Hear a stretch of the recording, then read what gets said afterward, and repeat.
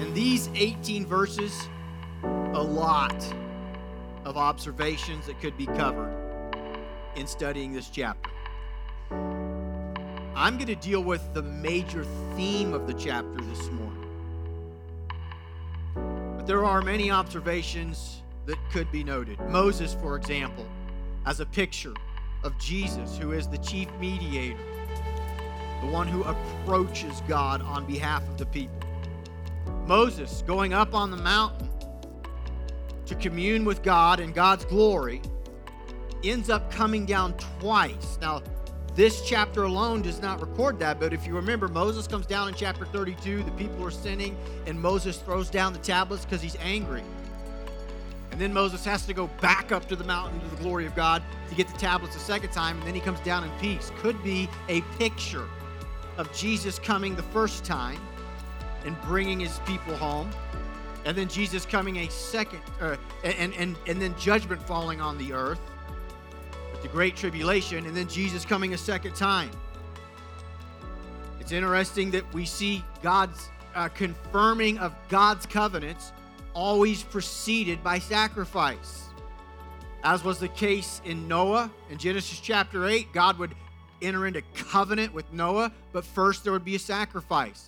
In Genesis chapter 15, God would enter into a covenant with Abraham, but first there would be a sacrifice. Here we see God enter into covenant with his people. First, there is a sacrifice. And ultimately in the New Testament, Jesus, on our behalf, would allow us to enter into the new covenant with God, but first, there would be a sacrifice.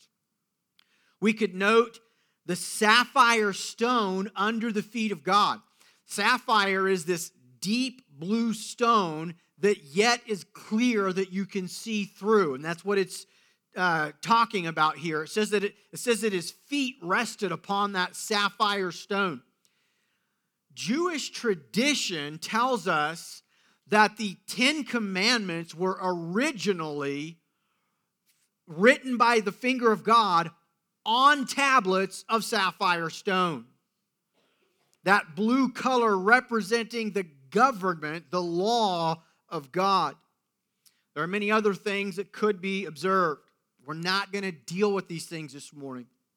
I want to stick to the major theme that I believe God's communicating here about the confirming of his covenant with his people. There is one of what I would call the smaller observations that I do want to address in the introduction.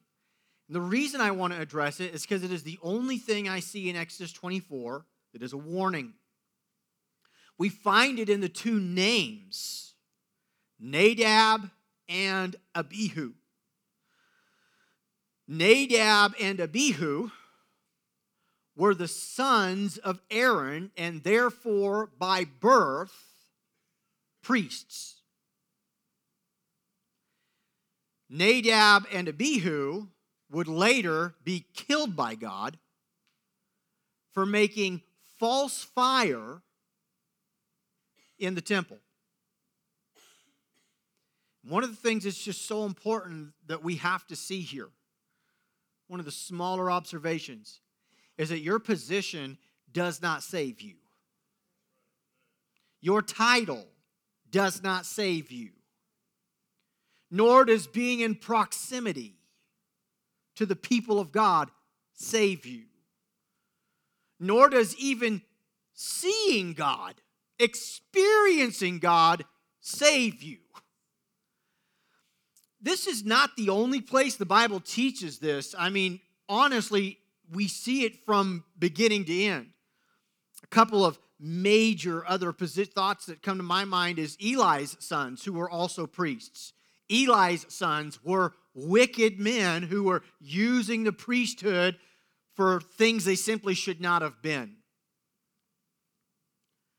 And ultimately, God killed them too. And then I think about the multitude of religious leaders in Jesus' day who conspired together to murder the Son of God. The point being this, and we can't miss it. You don't get to go to heaven on your daddy's faith. You don't get to go to heaven because your parents are Christians or because you were raised in the church or because proximity to Christian people or because you've experienced God, you've been in the church and you've really felt God move. Good. Thank God you have. But that's not what makes a person saved. You must personally turn your life to Jesus Christ. You must personally follow Jesus. It's a decision in the heart that only you can make. But I don't want us to miss that. We've got two people here that get to experience what is arguably the greatest experience in recorded human history, Exodus 24. The only thing that's even comparable is the Transfiguration, and I'll talk about it in a moment.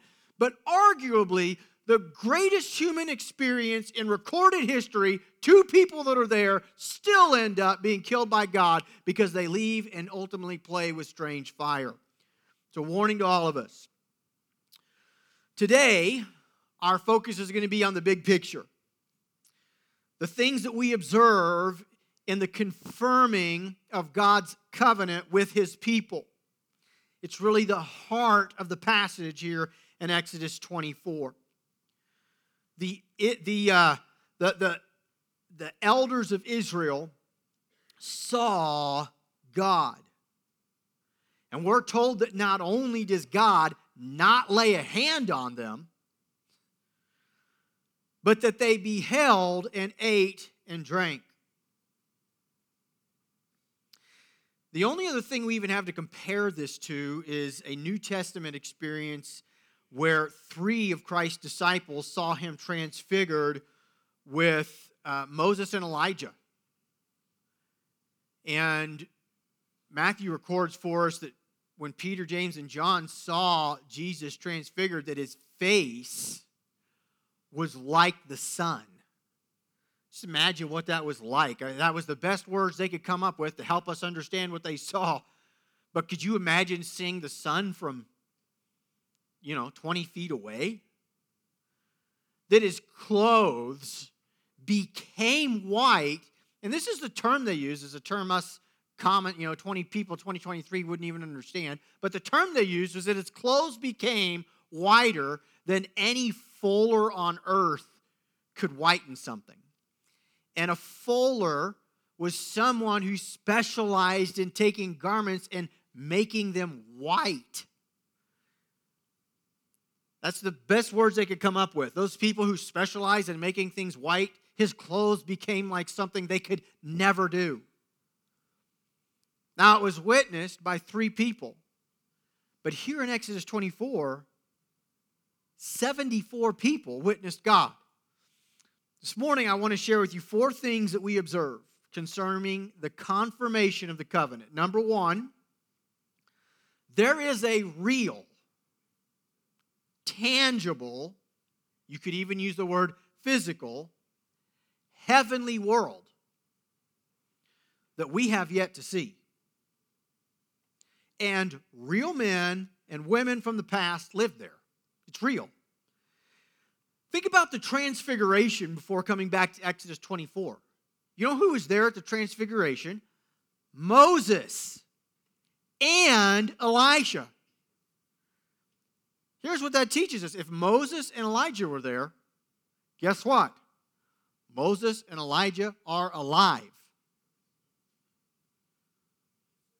It was witnessed by 3 people who wrote it down for us to know about. In fact, the transfiguration is recorded in all 3 of the synoptic gospels, Matthew, Mark, and Luke. All 3 of them took time to record it for us. It was witnessed by 3 people. Moses has been seen. Elijah has been seen. The fact that God's children live forever is real. Now, I'm going to hammer this a little bit on this particular point. Point number 1.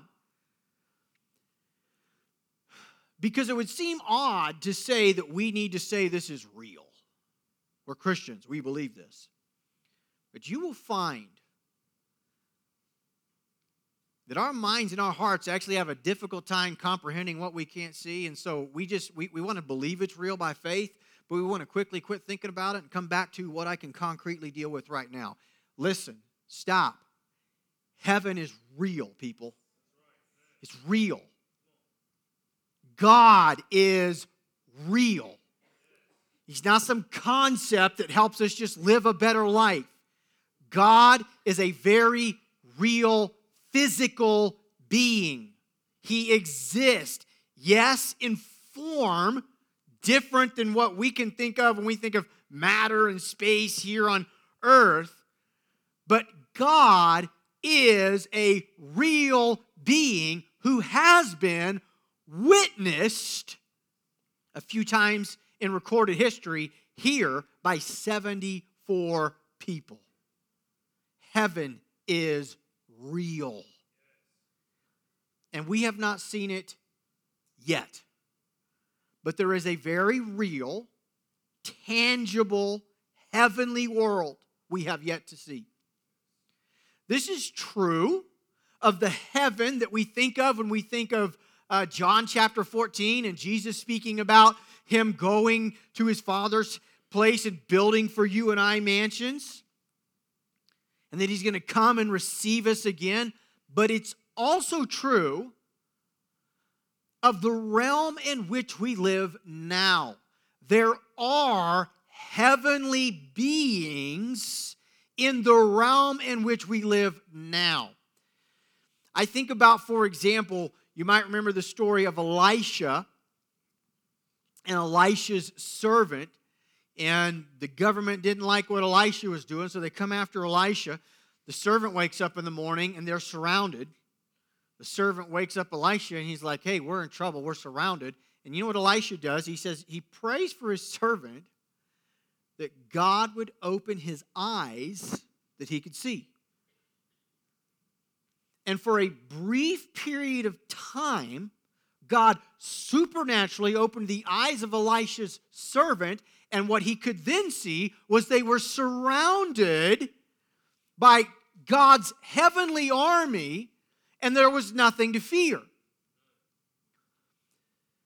The major point that we have to take away is this. This is real. God is real. Heaven is real. These are not concepts, folks. These are not just religious fables to help us somehow have something to live towards. No. This is real. And it would do us some good to focus our minds on the reality of heaven. It is a real place, folks, and that's where we are going. In the New Testament, there's an interesting verse that basically says this, that which is seen is passing away. But that which is unseen is eternal. Therefore, that which is seen is less real, if we want to use the word real, than that which is unseen. The eternal is forever. The eternal is what does not change. This world, the Bible teaches us, is going to burn with a fervent heat, and all the elements thereof, all that we have, all that we know in this physical world is going to change, folks. And what we see in this incredible moment in history is that there is a very real, very tangible, heavenly world that you and I have yet to see. Number two, we also see here in the ratifying of this covenant that God desires to commune or have fellowship with His creation. God calls them up this mountain, and the elders come up to eat and drink while they saw God and spent time with Him. Just imagine, what was that like? They give us a really brief explanation of what they saw with their eyes, of what visually it was like, but there's no real feeling for the atmosphere. Can you just imagine it for a moment? This is an event. This is real. What was it like? Could you imagine being there up on that mountain and for this miraculous period of time, God opening your eyes, allowing you to see Him. What was that like? We see that God desires to have fellowship and communion with His creation. God is not some angry God up there that just wants people to have to follow laws. His desire, and we see the ratifying of this covenant, was done with a feast, with the elders coming up and eating and drinking and viewing God. We see this heart of God that He desires to have fellowship with us. He desires to have communion with us. Repeatedly, heaven, where we will spend forever with Jesus, is referred to as a banquet. And not just any banquet, but a wedding banquet. And I've been to a lot of banquets, but you know where we always go out the most? Wedding banquets. They're the greatest. And God says, you want a picture of, in your mind, you want to have some idea of what heaven's going to be like. Think about the greatest, most fun, most magnificent wedding banquet you've ever been to. And then understand that's sort of what heaven's going to be like.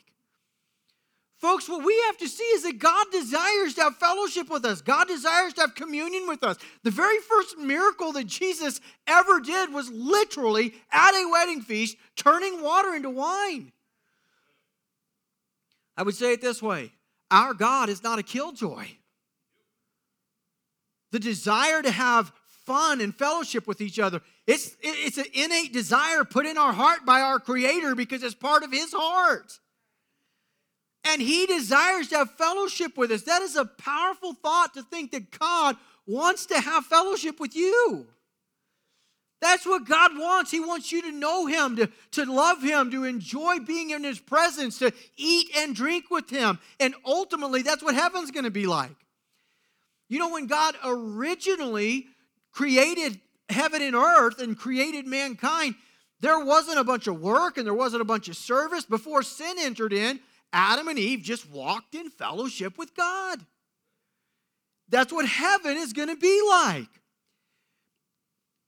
And we see here the heartbeat of God, that God desires to have fellowship with us.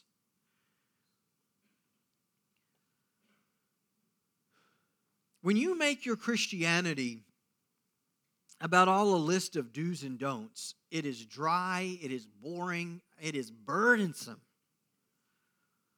When it is, give me the list of 630 things of the law, it's awful. It's impossible. But when it becomes about communion with God and fellowship with God and understanding that my Creator just wants me to be in a relationship with Him, it changes it all. And I can tell you something. Learning to live and walk in communion with God, I have not mastered it. I've been, saved now for more than 20 years, and I'm still working on it, folks. I have weeks where I do better and weeks where I don't, and days where I do better and days where I don't. But here's one thing I can testify, that during the seasons of my life where I'm not really working on just communing with God, having fellowship with God, I'm not really spending time with God, I'm not just enjoying that alone time with God, I'm not really enjoying my time in the Word. During those seasons of my life, where instead of that, I am working. I mean, I'm serving, I'm doing this, I'm doing that, I'm going here, I'm going there, all Christian stuff. During that season of my life, my Christianity is just not very rewarding. It's exhausting. My heart's not right. My joy seems to just kind of not be where it needs to be. My love for God, and I would even say my love for people it's not where it needs to be. And it seems like Christianity is sort of like, ugh. But in the seasons of my life where I am just much more devoted to just communion with God, spending time with God. My mind is on the things of God. I enjoy getting away and just sitting with God. I find enjoyment in just opening the Word to try to let my Father's Word teach me about who He is and who I am and what our relationship looks like. And I just enjoy fellowship with God. It's during those seasons, my Christianity is way more joyful, way more exciting. It's not a burden, and I find that all the other little things tend to take care of themselves. Because God's design is that we have fellowship with Him. Number 3, we see the immeasurable value of the blood in Exodus 24. In verses 9 and 10, it says, Then Moses and Aaron, Nadab and Abihu, and 70 of the elders went up, and they saw the God of Israel. Then they went up and saw the God of Israel. Then, as in after the verses that preceded it. After Moses and the people sacrificed, and Moses took half of the blood and applied it to the altar, and he took half of the blood and he sprinkled it on the people. Then they went up and saw God. We see the immeasurable value of the blood. The Bible teaches us that no man can see God and live. And so what happened in Exodus 24 is a miraculous event where God Himself, in His righteous judgment, allowed this event to happen. And there is a reason that these men were not killed, even though they were able to see, literally see God Himself. And the reason is because of the blood. The blood was first applied, then they were able to go up and see God. Do not miss it this morning. Now, the indiscerning person will say, what does the blood of bulls and goats have to do with anything? Why would the blood sprinkled of bulls and goats allow somebody to see God? And that's a fair question. I want to explain it this way. What could take a man this morning that's poor? Not a dollar to his name, he's poor, homeless. What could take that man today and make him wealthy by the end of the day? Literally change his status in one day. The answer, quite simple, a big pile of money. But think about it for a moment, like what is money? Siri's answering it for us right now. This is money. But just take some time to think about this and follow me for a moment. This is nothing but paper and ink. It's not the paper itself that has value. Nor is there some magical thing in this ink that you could melt it down and build buildings out of it and eat it. There's nothing significant about the ink itself that is of value. What makes this valuable is that those who have power in our government have made a legal decree that this represents something. And it is what this represents that makes it valuable. It's not the paper itself. It's not even the object itself. It's not the ink on it. It is that legally, this has been legally determined by our government to have value and to represent something of value so we can then trade it for things of value. So it is with the blood of these bulls and goats. It wasn't their blood, but it was what their blood legally represented. It was what their blood legally was pointing forward to, and that was the blood of Jesus Christ, which he would ultimately shed for you and I when he died on the cross. It is the blood that brings us into right standing with God. Now, don't miss it. I cannot over-express the importance of the blood. I mean it sincerely. We could probably do at least 5, maybe 10-part series on just the importance of the blood. But I want you to see something, right? We're studying Exodus. You remember where the blood started in Exodus? It started with the shedding of the blood of the Passover lamb. And they had to take that blood and apply it to the doorpost, right? There the blood represented atonement so that they weren't punished with death. But here, that's not the case. Here the blood is necessary for them to simply approach God at all and have fellowship and eat and have joy in his presence. Here's the point, and I pray the Holy Spirit will help you see it this morning. It is always and only through the blood that we approach God. It's the blood that we need when we need to be saved and we need forgiven of our sins, and it atones for every wicked thing we've ever done. But it is still the blood, even after we're saved, that allows us to approach a holy God and come into his presence and worship him. There is never any reason that we can ever approach God except through the blood. When you think that you have significant or extra right to approach God because you've had a good week, you've been spiritual, you've been doing things right, you've read enough scripture, you've made a couple of consecutive church services, you're doing this, you're doing that, and so you feel like now I can really approach God. You are so wrong. There is nothing you can ever do that will make it possible for you to approach God. It is only through the blood.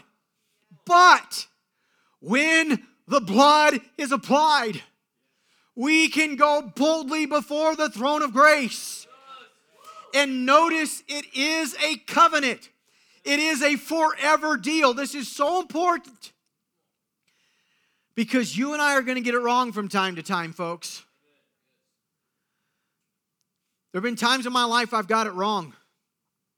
There have been times in my life I've let my attitude go places it shouldn't. I've let my mind go places it shouldn't. I haven't taken thoughts captive like I should have taken thoughts captive, and then I allowed myself to act upon those thoughts and sin against God and sometimes sin against people. And I know that me and you are not very different in this matter. And it's in those moments where I eventually become convicted. And I know what I need to do is, right? We would use this term, I need to get back to God. I need to repent. I need to get back to where I was with God. And you know what I typically want to do in my flesh? I want a list of things that I atone for. I'm like, I need to suffer for a few weeks in shame. I need to feel really bad. That's part of it. There's just, and depending on how big of a failure, right, we almost have sort of a time frame on how long we should feel bad for what we've done. But then in addition to feeling bad and really shaming myself, there's also good things I need to do to sort of get back in. I've got to, I've got to change my attitude. I need to get back to more time prayer. I need to get back to more time in study. I mean, I can't skip church. That would be difficult. Some of you get mad, whatever, you're not feeling good, you're not happy with God, whatever, you get to skip church. I cannot skip church. It would be a big problem if I just skip church. But if I could, right? Need to get back to church. I got these lists of things I need to do. In my flesh, that's how it feels. We all feel that way when we're away. And I'm going to tell you something. I've learned through the years. All it takes is the blood. None of those things. And listen, we need to have a repentant heart, but none of those things motivate God to open his arms wide open and say, come back in, child. There's only one thing, and that's the blood. And I have had to learn to throw myself upon the blood of Jesus.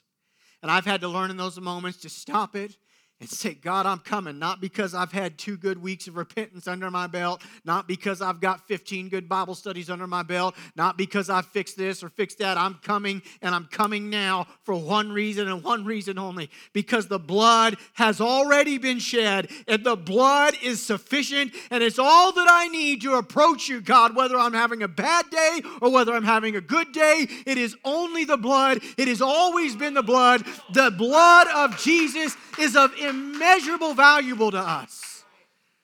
And we as God's people must learn to throw ourselves upon it, which brings me to my next point on the blood. It has to be applied. It's not enough that it was just shed. Moses took the blood and applied it to the altar and applied it to the people. Then they were able to go up and see God. There's a similar verse in Revelation that kind of hammers home this point also. I want you to look at it in Revelation 7. The verses are 14 and 15. Here's what it says. These are the ones coming out of the great tribulation. They have washed their robes and made them white in the blood of the Lamb. Therefore, they are before the throne of God and serve him day and night in his temple. And he who sits on the throne will shelter them with his presence. Note, the blood had to be applied. They have washed in the blood, therefore they're before the throne of God. There was the responsibility to wash in that. I have to apply it. And then in Exodus 24, Moses applies the blood. The point is this, folks. I'll say it again about, Nadab and Abihu. It's not enough just to be around it. And it's not enough that Jesus just died for you. It's true. Jesus died for you. That's true. His blood was shed for you. That's true. But God so loved the world. God's not willing that any should perish, but most do. God so loved the world that whosoever believes might be saved, but most do not. It's not enough to just know that Jesus died. You've got to apply the blood to your life.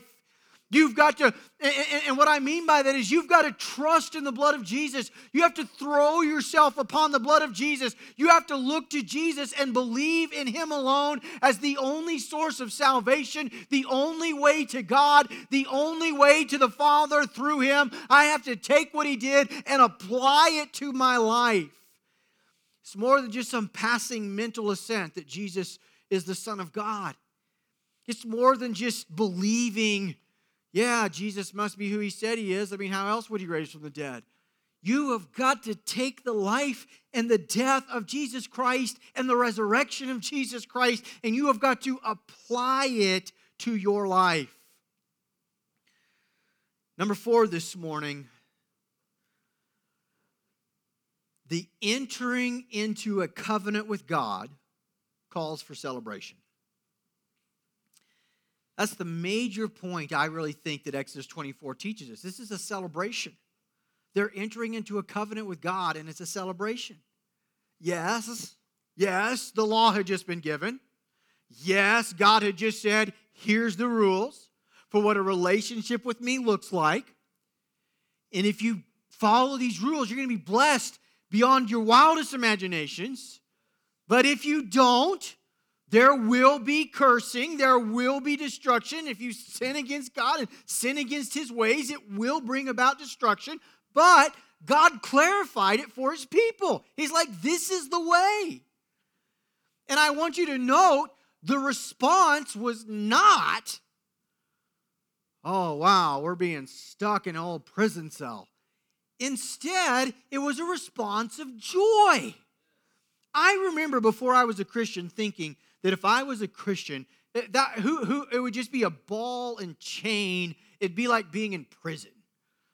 Thou shalt not, thou shalt not, don't do this, don't do this, don't do this, don't do this. I thought, who wants that? I'm going to tell you something. The devil is a liar. I've been saved for 20 years now, and I promise you, God calls us to freedom. He's not calling us into some prison cell. God is a God of deliverance, and our relationship with Him is something to be celebrated.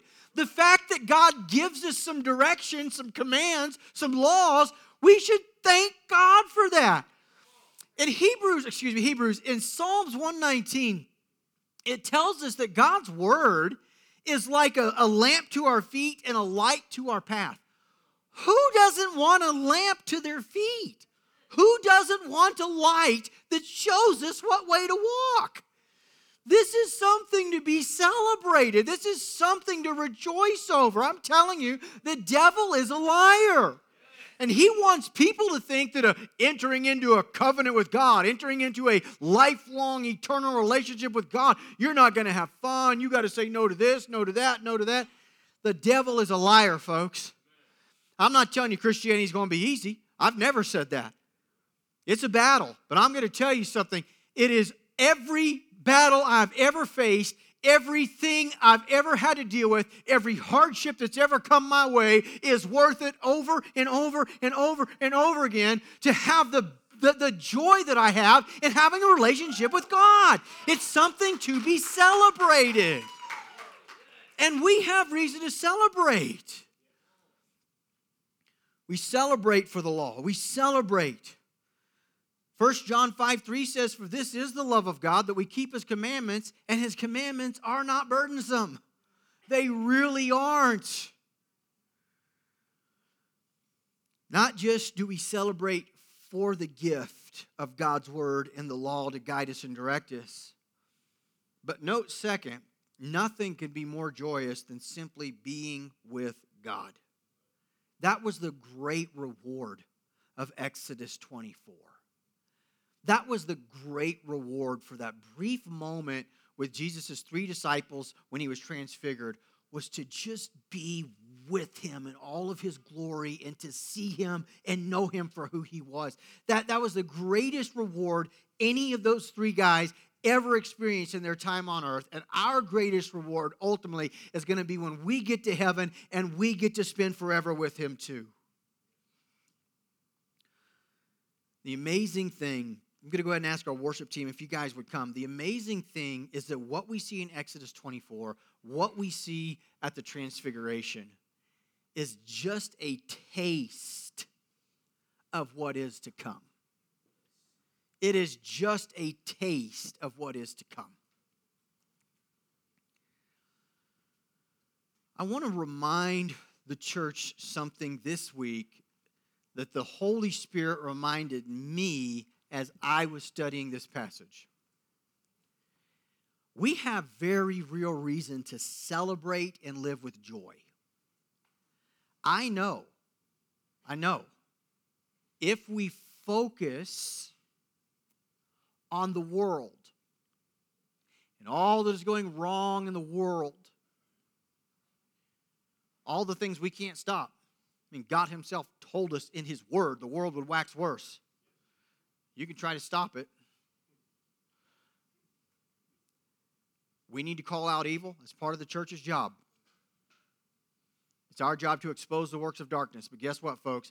As we do that faithfully, we're still not going to stop what God has already declared is going to happen. And we can focus on all that's going wrong in the world. And guess what? There's no reason for joy. We can focus on all the pain and all the suffering that's happening. There's no reason for joy. But this world is not our home. We are just, the Bible calls us pilgrims, like temporarily displaced here, traveling through to our actual home. And if we would get our focus off of this temporary pilgrimage, and we would get our focus on the reality of a very real, tangible, heavenly world that is ours and it's coming for us, if we would focus on that, I'm telling you, we have very real reason to have great joy today, right now. And I believe God wants his sons and daughters to walk in that joy. I believe God wants his sons and daughters to have this focus on the reality of heaven that's coming for the true sons and daughters of God. I think that might be one of the things that really separates us from the world. When they look at us, they see a sense of joy. Hey, I'm not extra joyful because God makes all my pain go away in this world. I'm extra joyful because this world ain't my home, man. I don't even belong here. I'm just here for a little brief period of time. I'm going to heaven.